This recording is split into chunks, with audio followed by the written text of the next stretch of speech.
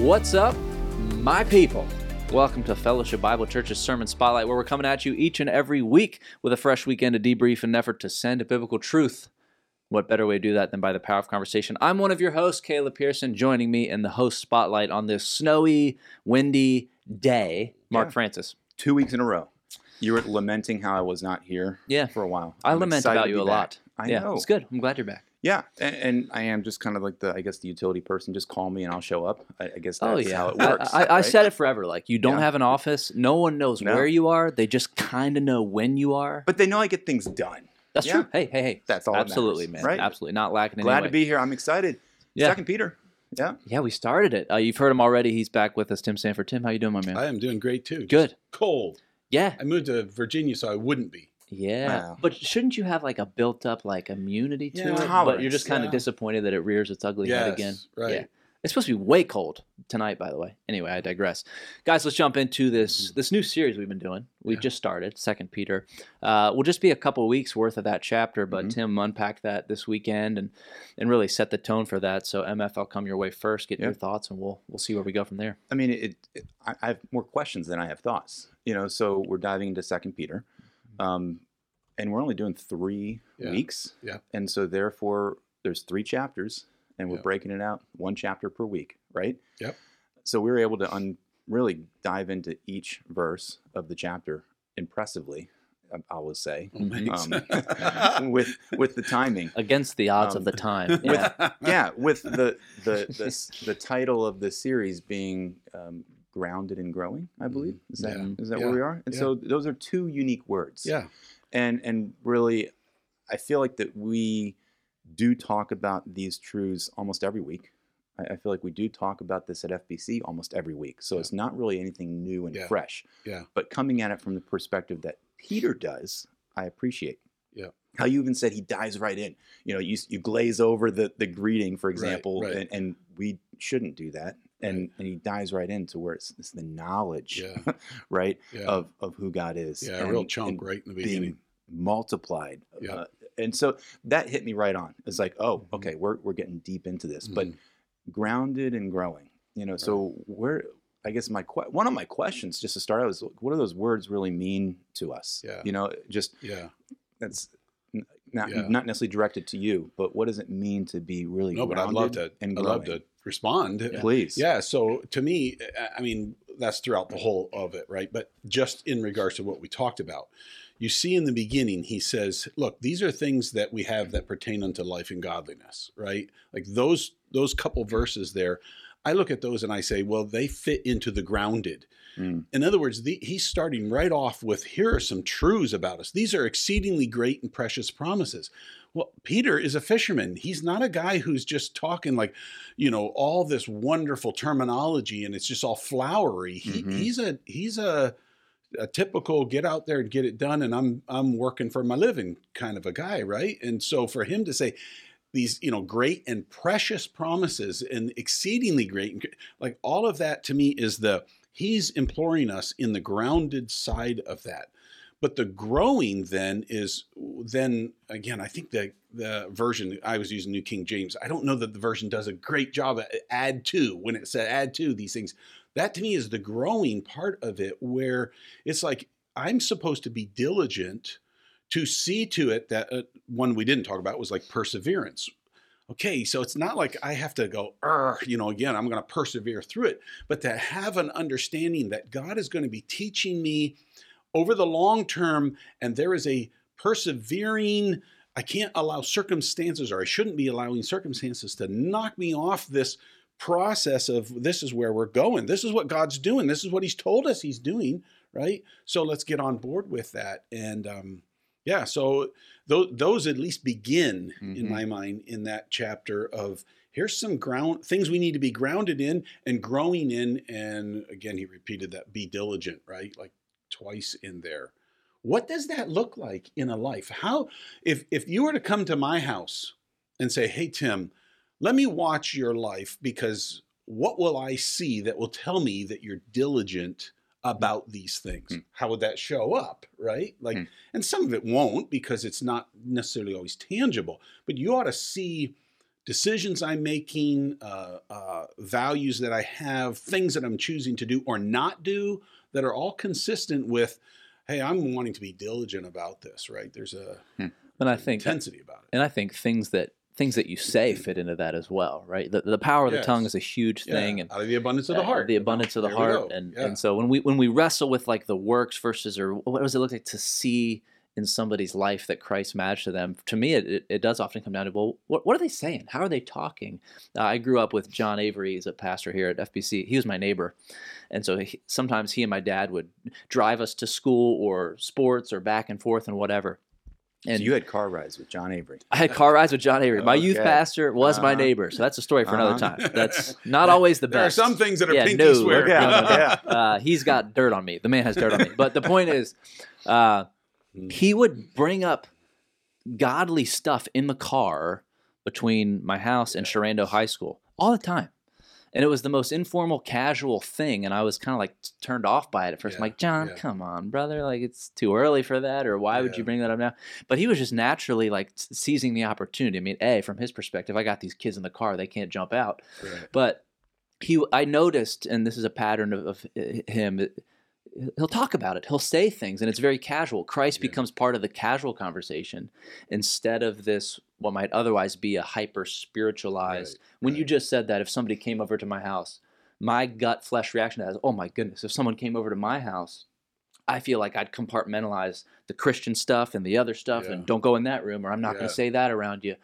We think like that. Right. But what does it look like for Christ to manifest himself in every element of our life, so that even taking a kid to track practice can be an opportunity to say, what's the Lord teaching you over the last week? I don't know. Think about God. That's discipleship. It's discipleship. It's intentional. And it's intentional. And he's doing it to somebody who's not his kids. Yes, he had that role. But man, there's an example right there. I mean, for me, kind of my follow-up question, though, as we're talking about grounded and growing, and again, it's not rhetorical. Let's talk about it. But why? Why is it important to be grounded?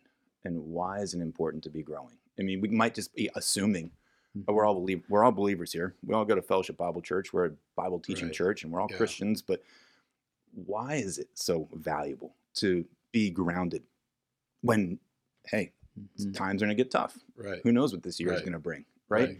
Are we going to hold fast to the truth that we think we believe in? We should know it.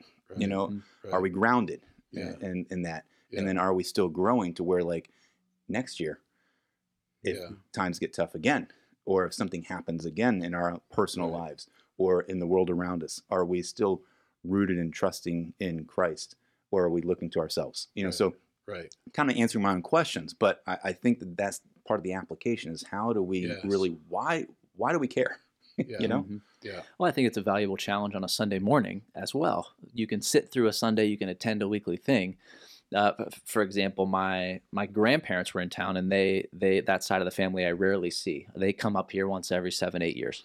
So I knew they were attending the service, but I think the hope for them is, as they're hearing it and listening to it, and they're believers, is that they understand what it means to be grounded, and they understand what it means to be growing. And so I put myself in the shoes of maybe somebody who attended FBC for the first time. It's easy to nod along with whatever the preacher's saying, but when what the preacher's saying is baptized in a twofold challenge, are you rooted in this stuff, like for real? Is this foundational stuff that you're basing everything else on? And are you treating it as such that it's worth revisiting and growing in? The question I had for you was this a worship planning thing, the grounding and growing? Was that you studying and saying, guys, it's grounding and growing? How did that come about? Titles are always fun. I'm sure. Because there's times where over the years, Mark Carey, teaching pastors would say, this is the title, we're going with it. Then there's no question. I mean, teaching pastor, you're the one studying, you're the one diving into it, and God imparts something to you. Or there's times where he or Tim, you are like, here's a paragraph of what I think we're going to be communicating. Right. And let's come up with something. So, and I don't know if it came from the worship team. I know Mike Lukens was the one who communicated. He said, hey, what do you think about this? Nice. Because we had been talking about it, and I felt like, that's going to communicate that well. I mean, there's a variety in these 3 chapters, and unfortunately, all we have right now in our context is the first chapter. Right. But as we build on them, right, we're going to see false teaching and the damage or danger that comes with that, right? Like, and then refocusing on what's to come, all that stuff. So there's going to be more of that. But I think it was a collaborative thing, really. Mm-hmm.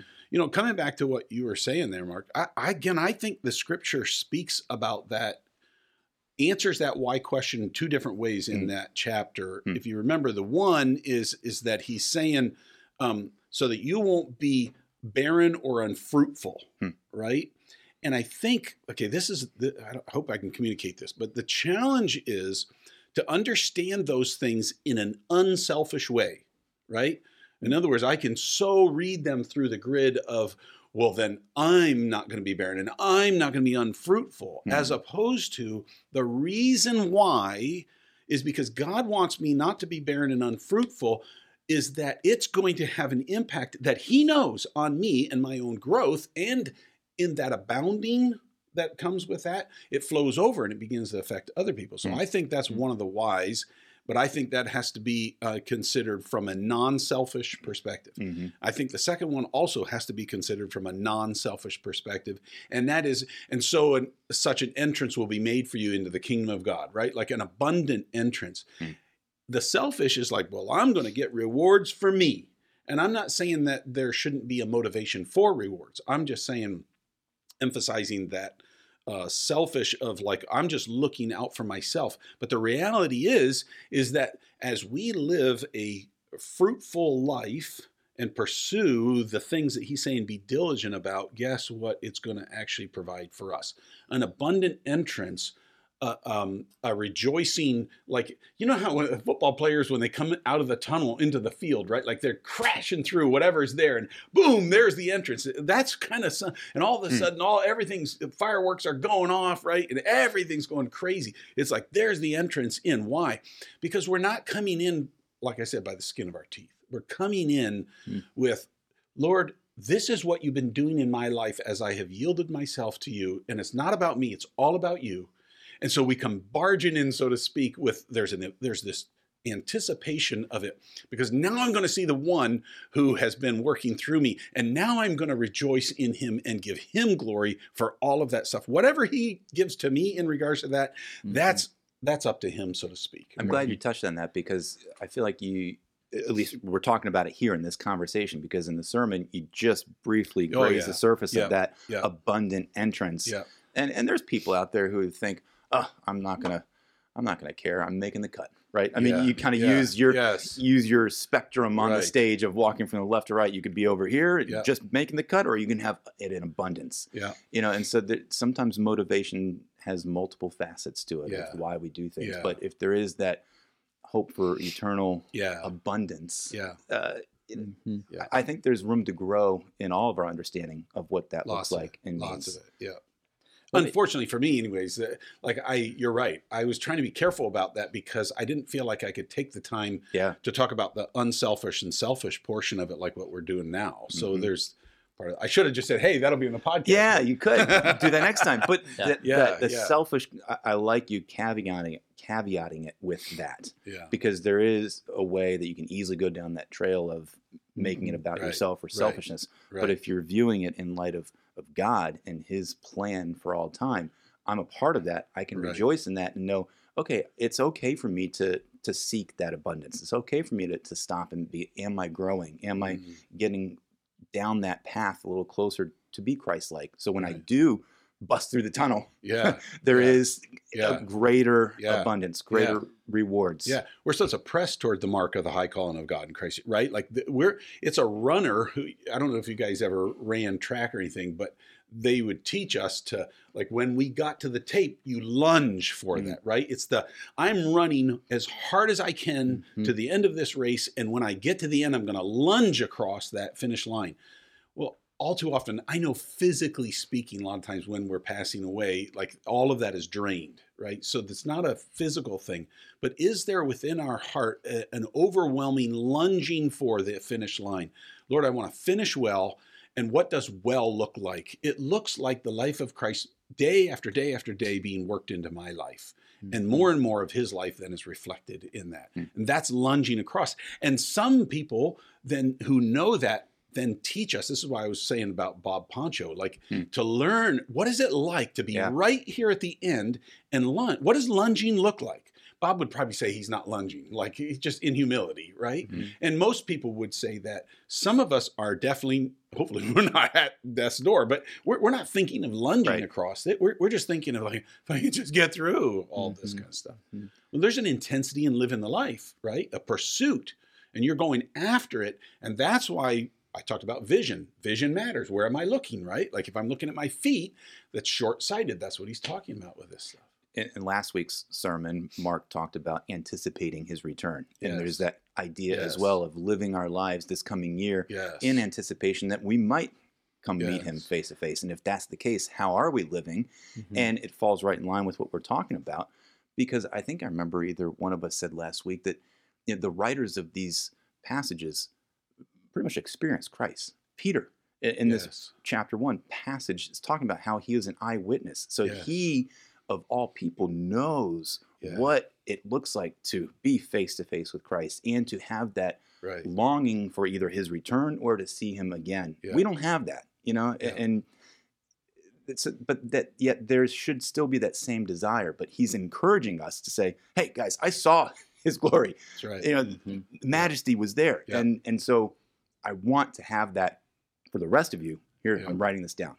Be grounded, be growing. I just want to focus on verse 11 there for a second. Let me read 2 Peter 1, 10 and 11. Therefore, brethren, be all the more diligent to make certain about his calling and choosing you. For as long as you practice these things, you will never stumble. And then verse 11, for in this way the entrance into the eternal kingdom of our Lord and Savior Jesus Christ will be abundantly supplied to you.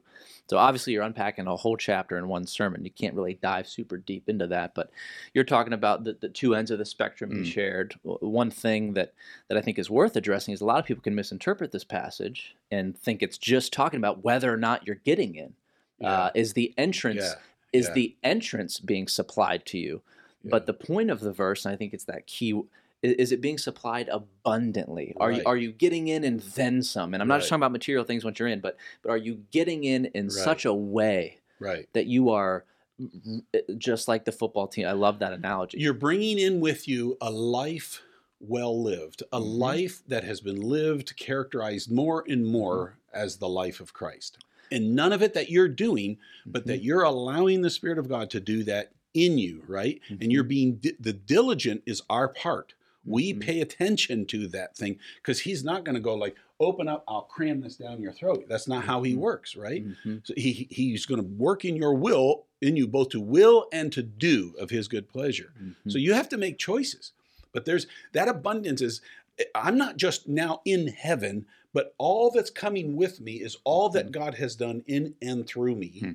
That's coming along. That's with good. Me. I think that's huge to remind people of. And you talked about 2 sermons ago. Now it marries the anticipation of what Mark talked about with the motivation of what's coming up here, so that we don't read something like that and say, okay, well now in order for me to enter the kingdom of God, I need to work. And perfect all these things. That's not what it's saying. That's not what the passage says. It's not what the verse says. It's the abundant supplying of that entering, so that we don't shrink in shame, like other verses will point out to us. And so I love that. And that's where the ground and growing thing, like I know some spoilers and some like it's very hard for him to answer why is grounding important when he knows I probably shouldn't talk about false teaching yet because we're not there yet. But those two things will those two bells will ring louder and louder as we unpack this book. Because as we think about all these things, and I love how I think you said an unselfish perspective of all these things, we also need to make sure we're not fallen victim to every wind of doctrine, which is very easy to do. A lot of New Testament text devoted to telling mature believers, you need to be careful. Within you there are ravenous wolves. It's not going to be this easy black and white, the enemy, often we only preach, the enemy's going to be easy to spot, or it's the world, or it's this worldly thinking. That's true and all and good, but man, there's some Christianese type stuff that knob can turn slowly, and before you know it, you're 5 years down a path with a wrong understanding of who God is. And our world calls that church hurt. And I've got a feeling this year we're going to be talking a lot about that anticipation of Christ's return, about what it looks like in the future. And I know that there is a little bit of intentionality with these 3 weeks leading into Daniel. Correct. And Yes. as we're going to be looking into just that big picture of what the book of Daniel is going to teach us, I think we're going to get a heavy dose of that this year, FBC, of just the anticipation and just the expectation of, okay, how can we continually be growing and finishing well? Again, that image of running through the tunnel or finishing a race and just lunging out. And how can we be doing that right now? Yeah. And, like I look back on my life and I feel that whenever those things were taught to me, it always fell short in regards to motivating me. It was always like, okay, I know, but, and I was short-sighted. That's the truth. I didn't know it. I didn't know how to label it. And younger. And something to that. That's all part of that. There were a number of ingredients but ultimately I fit into the short-sighted perspective, right? So then as life goes by and you're told these things, there's a tendency to hear them, or they are actually being taught, as I say with the bony finger, right? Like, you need to be da-da-da. But the truth of the matter is as we are responding to what Peter is saying and we're growing, like that's what he's talking about, right? Making these sure, like there's a solidness that's happening. As that is increasing more and more, so too should be this motivation and anticipation of his coming. And we are actually delighted in looking for it. There was times when, and this is very typical, right? Like before I got married, before I had kids, well, don't come, Lord, until I have those, right? Like, but then after that, at what point do you reach and say, okay, now it's time. Now I've, right. But all of those, but they are all somewhat self-centered thinking, right?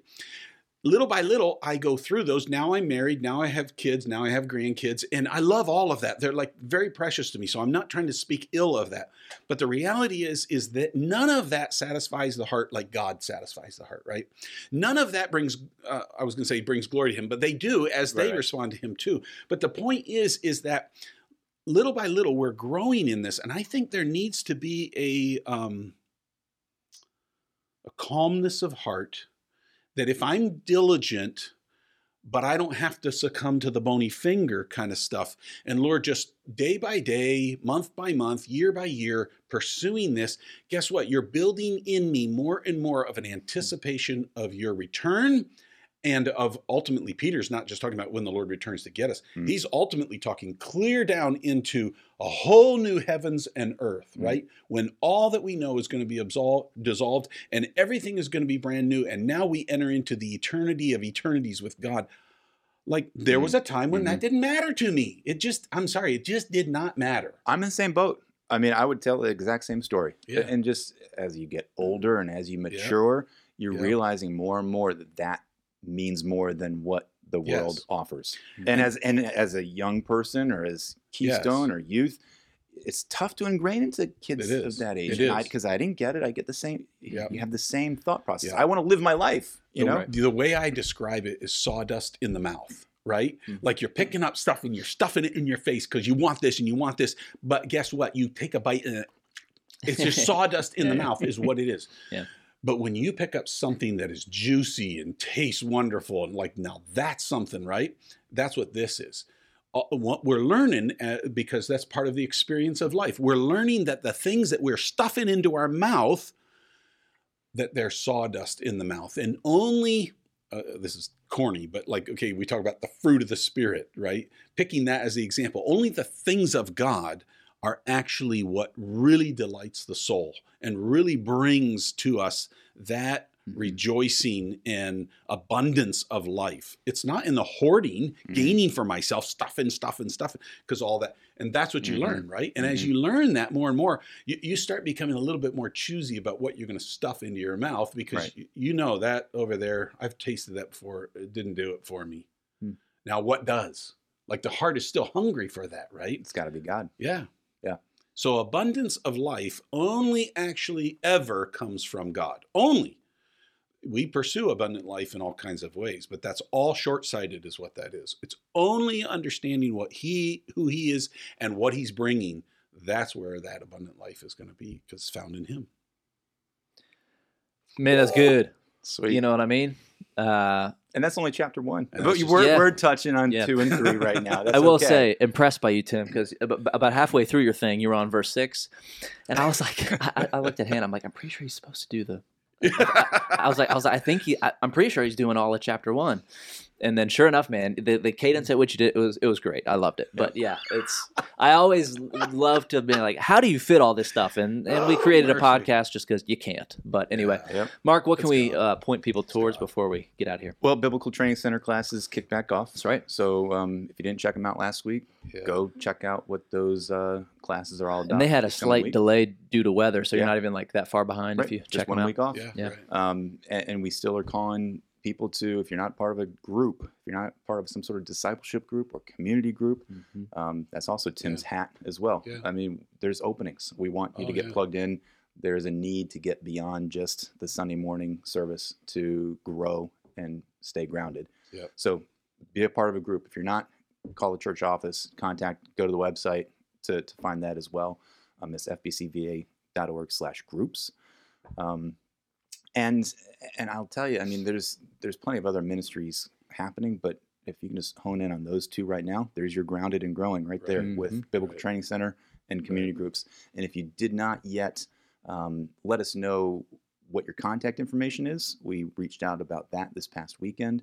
You can go online. There's a QR code that we're putting out there. There's cards. So either in person, fill it out, or go online digitally. Just, it's all part of being a part of the body of Christ. Yeah. And so we know who you are, you know who we are, and just make sure we have accurate, current information. So it's good. There you go. Mark, thanks for being here, buddy. Yeah, man. Tim, you're the man. Thank you. I appreciate it.